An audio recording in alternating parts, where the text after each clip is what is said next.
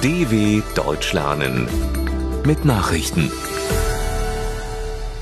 Dienstag, 4. Januar 2022, 9 Uhr in Deutschland. RKI weist keine Virusvariantengebiete mehr aus.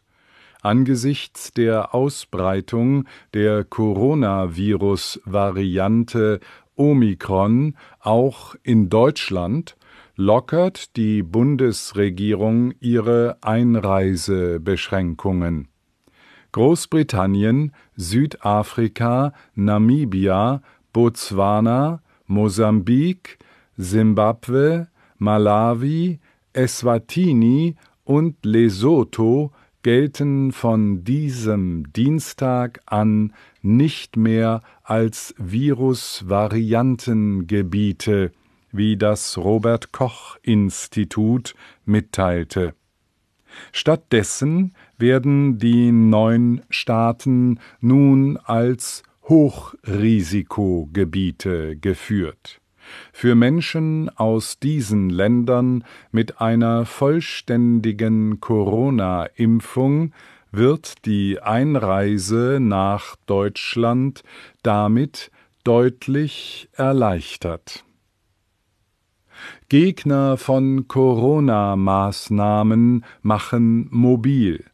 In Deutschland haben mehrere 10.000 Menschen gegen die staatlichen Corona-Maßnahmen protestiert. Sie trafen sich in etlichen Städten zu nicht genehmigten Montagsspaziergängen. Größere Demonstrationen wurden etwa aus Rostock in Mecklenburg-Vorpommern und Nürnberg in Bayern gemeldet. Die meisten Protestaktionen verliefen friedlich. In Liechtenstein bei Zwickau in Sachsen wurden Einsatzkräfte attackiert. 14 von ihnen erlitten dabei nach Polizeiangaben Verletzungen. Mancherorts kam es zu Gegendemonstrationen. Apple-Konzern schreibt Wall-Street-Geschichte. Der iPhone-Hersteller Apple hat als weltweit erstes Unternehmen einen Börsenwert von $3 Billionen erreicht. Das entspricht fast der gesamten Wirtschaftsleistung Deutschlands. Apple gehört wie zahlreiche andere Technologiefirmen zu den Profiteuren der Coronavirus-Pandemie. An der New Yorker Wall Street rangiert der Konzern vor dem Software-Riesen Microsoft mit einem Wert von rund $2,5 Billionen sowie Amazon und der Google-Mutter Alphabet, die jeweils mehr als $1 Billion wert sind. Etliche Todesopfer bei Kämpfen in Kolumbien. Bei Gefechten in Kolumbien zwischen der marxistischen Untergrundmiliz ELN und abtrünnigen Mitgliedern der aufgelösten Rebellenorganisation FARC sind mindestens 23 Menschen getötet worden. Die Kämpfe ereigneten sich im Grenzgebiet zu Venezuela in der nordöstlichen Region Arauca. Das teilte Vize-Verteidigungsminister Jairo Garcia mit. Unter den Toten seien auch 4 Venezolaner, sagte Verteidigungsminister Diego Molano. Unklar ist, ob auch Zivilisten getötet wurden. Anders als die FARC hat die ELN mit etwa 2.500 Mitgliedern dem bewaffneten Kampf gegen die Regierung nicht abgeschworen. Hilfswerk beklagt mehr als 4.400 tote Migranten auf Spanien-Routen. Mehr als 4.400 Migranten sind nach Angaben einer angesehenen spanischen Hilfsorganisation im Vorjahr bei dem Versuch gestorben, Spanien auf dem Seeweg zu erreichen. Die Zahl habe sich im Vergleich zu 2020 verdoppelt.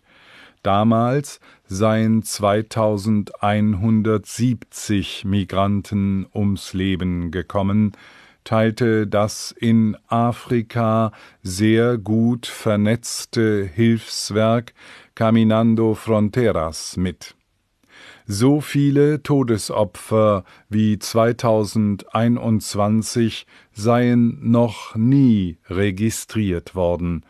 Allein auf dem Weg von Westafrika zu den Kanaren habe es 4.016 Todesopfer gegeben. Die Zahl der spanischen Organisation ist 3,5 Mal so hoch wie jene der UN-Organisation für Migration. Schuldspruch gegen Theranos-Gründerin Holmes. Die einstige US-Vorzeigeunternehmerin Elizabeth Holmes ist von einer Jury im kalifornischen San Jose des Betrugs schuldig gesprochen worden.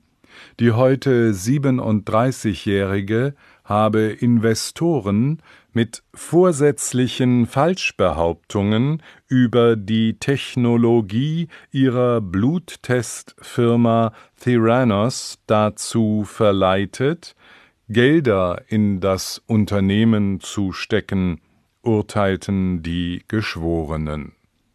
Holmes war durch die Gründung von Theranos zur Milliardärin geworden. Recherchen hatten ans Licht gebracht, dass die vermeintlich revolutionäre Technologie des Unternehmens gar nicht funktionierte. Das Strafmaß gegen Holmes wird später verkündet. Peter Wright ist neuer Darts-Weltmeister. Der Schotte Peter Wright hat zum 2. Mal die Darts-WM gewonnen.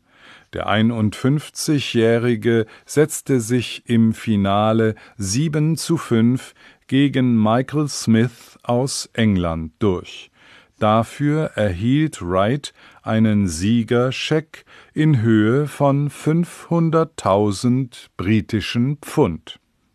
Die Weltmeisterschaft in London war von zahlreichen Corona-Fällen überschattet worden. Auch der favorisierte Topstar Michael van Gerwen aus den Niederlanden wurde positiv getestet.